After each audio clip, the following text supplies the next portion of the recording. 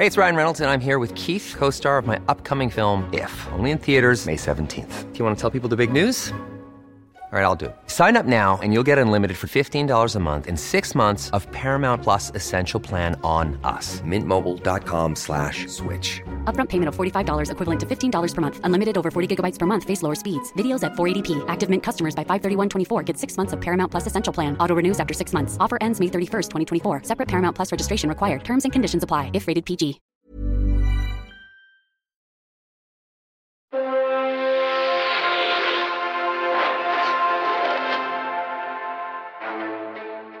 Magandang gabi po, kayo po'y nakikinig pa rin sa Radyo Malaya. Ang oras ngayon, alas 6:30 ngayong gabi ng Sabado, February 22.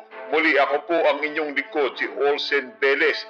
Kapapasok lamang ng mga balitang ito mula sa Camp Aguinaldo, ang Regional Unified Command No. 8 sa pamumuno ni Brigadier General Salvador Mison ay tuluyan nang tumalas na rin sa gobyerno upang pumanig sa mga rebelde. Ito po ang mga rebeldeng kasama nila Defense Minister Juan Ponce Enrile at Lieutenant General Ramos.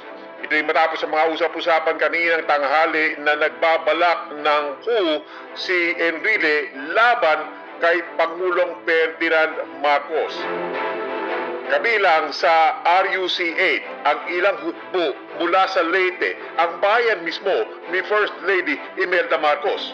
Kaya ngayon, ang ating correspondent si Wela Cruz ay nakaabang sa isang mahalagang mensahe mula kina Enrile at Ramos. Wela, paano ba tayo humantong sa sandaling ito na mismong Defense Minister ni President Marcos ay umaaklas at kumakalas at lumalaban sa kanya?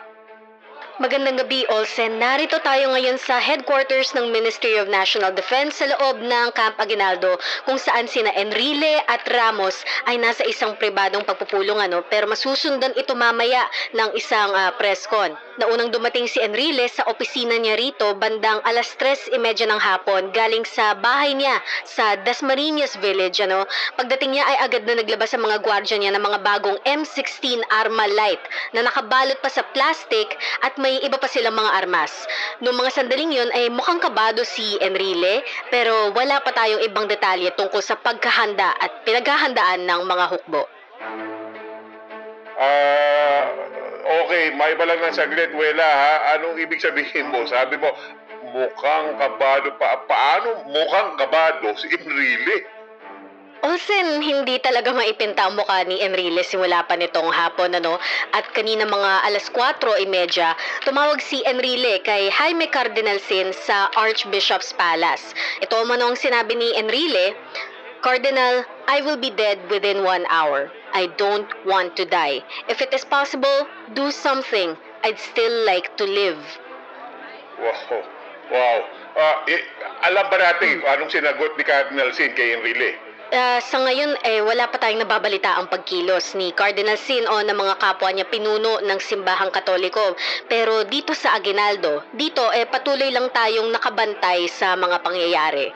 Nito nga ring alas 6, Olsen, nasubaybayan natin ang pagdating ni Ramos sa opisina ni Enrile at hindi sila nagpapasok ng mga reporter sa pagpupulong nila. Pero ilang sandali na lamang malamang bibigyang linaw na ng dalawang opisyal ang mga pangyayari dito sa harap ng media. Babalikan ka namin dyan mamaya, Wela. Antayin natin ang magiging pahayag ni Enrile at Ramos mula sa Camp Aguinaldo. Magpunta muna tayo saglit sa Malacanang kung saan may bali-balitang pinagtitipon ni Pangulong Marcos ang kanyang buong pamilya sa palasyo. Tawagan natin ang correspondent ng Manila Times, si Manny Mugato. Manny, andiyan ka ba? Andito ako, Olsen, sinundo ng mga ilang sundalo ang pamilya ni na Aimee at Tommy Manotoc mula sa Wakwak sa Mandaluyong, pati na rin sina Irene at Greggy Erneta at ang mga anak nila sa Forbes Park sa Makati. Naroon na rin daw si Ilocos Norte Governor Bongbong Marcos. Malinaw na nagbabahala ang pamilya ni Pangulong Marcos kasi naman dumarami ng tao dyan sa EDSA, at maski ang kanyang gabinete at ibang mga kakampi ay sa pamahalaan. Tandaan natin na si Enrile ay matagal lang tumatayong kanang kamay ng Pangulo. Ayon sa mga kuro-kuro, si Enrile ay isa sa mga utak ng paggaba ng martial law noong 1972.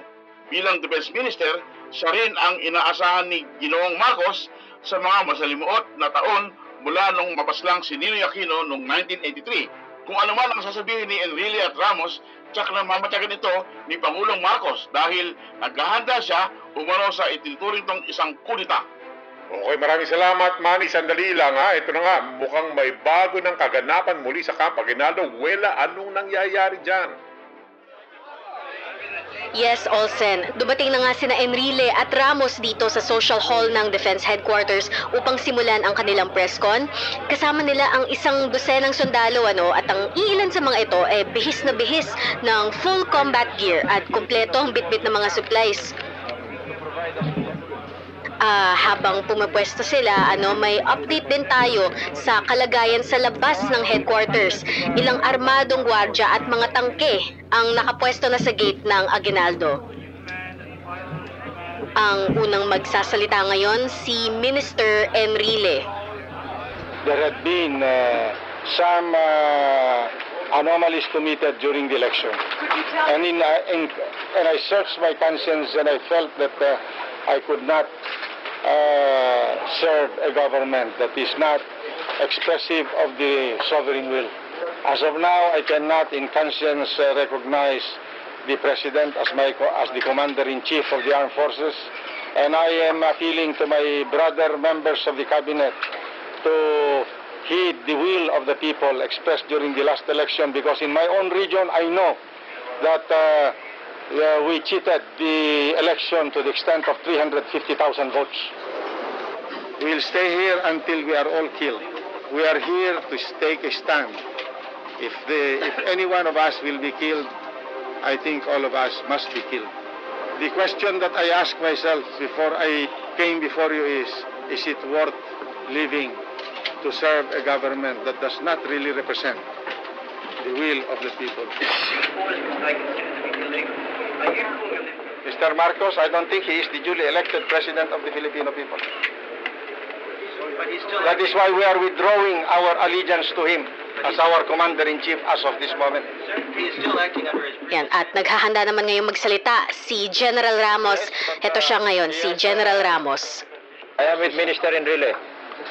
And the reason for my being here, ladies and gentlemen, is that because the armed forces of the Philippines has ceased to be the real armed forces of the Philippines, which is supposed to be the defender of public safety and enforcer of the law. I am withdrawing my support for the President. That power and that authority that is legally with me as the commander of the Philippine Constabulary and the Integrated National Police, and the very little that I have as Vice Chief of Staff. Olsen, formal nang idineklara ng samahang Enrile Ramos ang kanilang pagtalikod sa 20 taong pamumuno ni President Marcos. Pumuposisyon ngayon ang mga hukbo dito sa Aguinaldo para sa kanilang susunod na hakbang.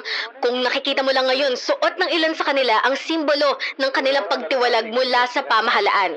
Isang patch sa manggas nila ng bandila ng Pilipinas.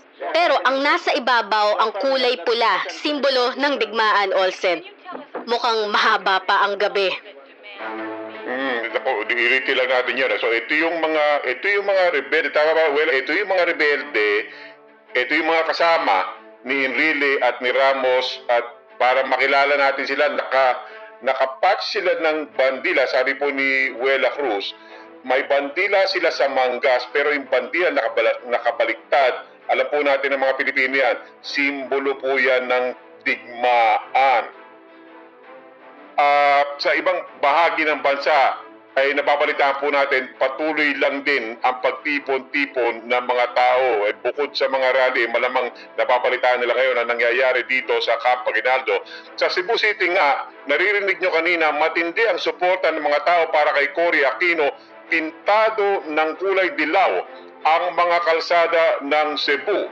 Sa Bacolod naman, may curfew na pinapatupad ang city police, pero mukhang walang nagbabalak umuwi. Lahat sila nakatipon ngayon sa City Plaza dyan sa Bacolod City. Marami pong kaganapan. Patuloy nating ihatid sa inyo ang mga susunod na mangyayari mula dito sa Maynila at sa iba't ibang bahagi ng bansa. Manatiling nakatutok dito po sa Radyo Malaya.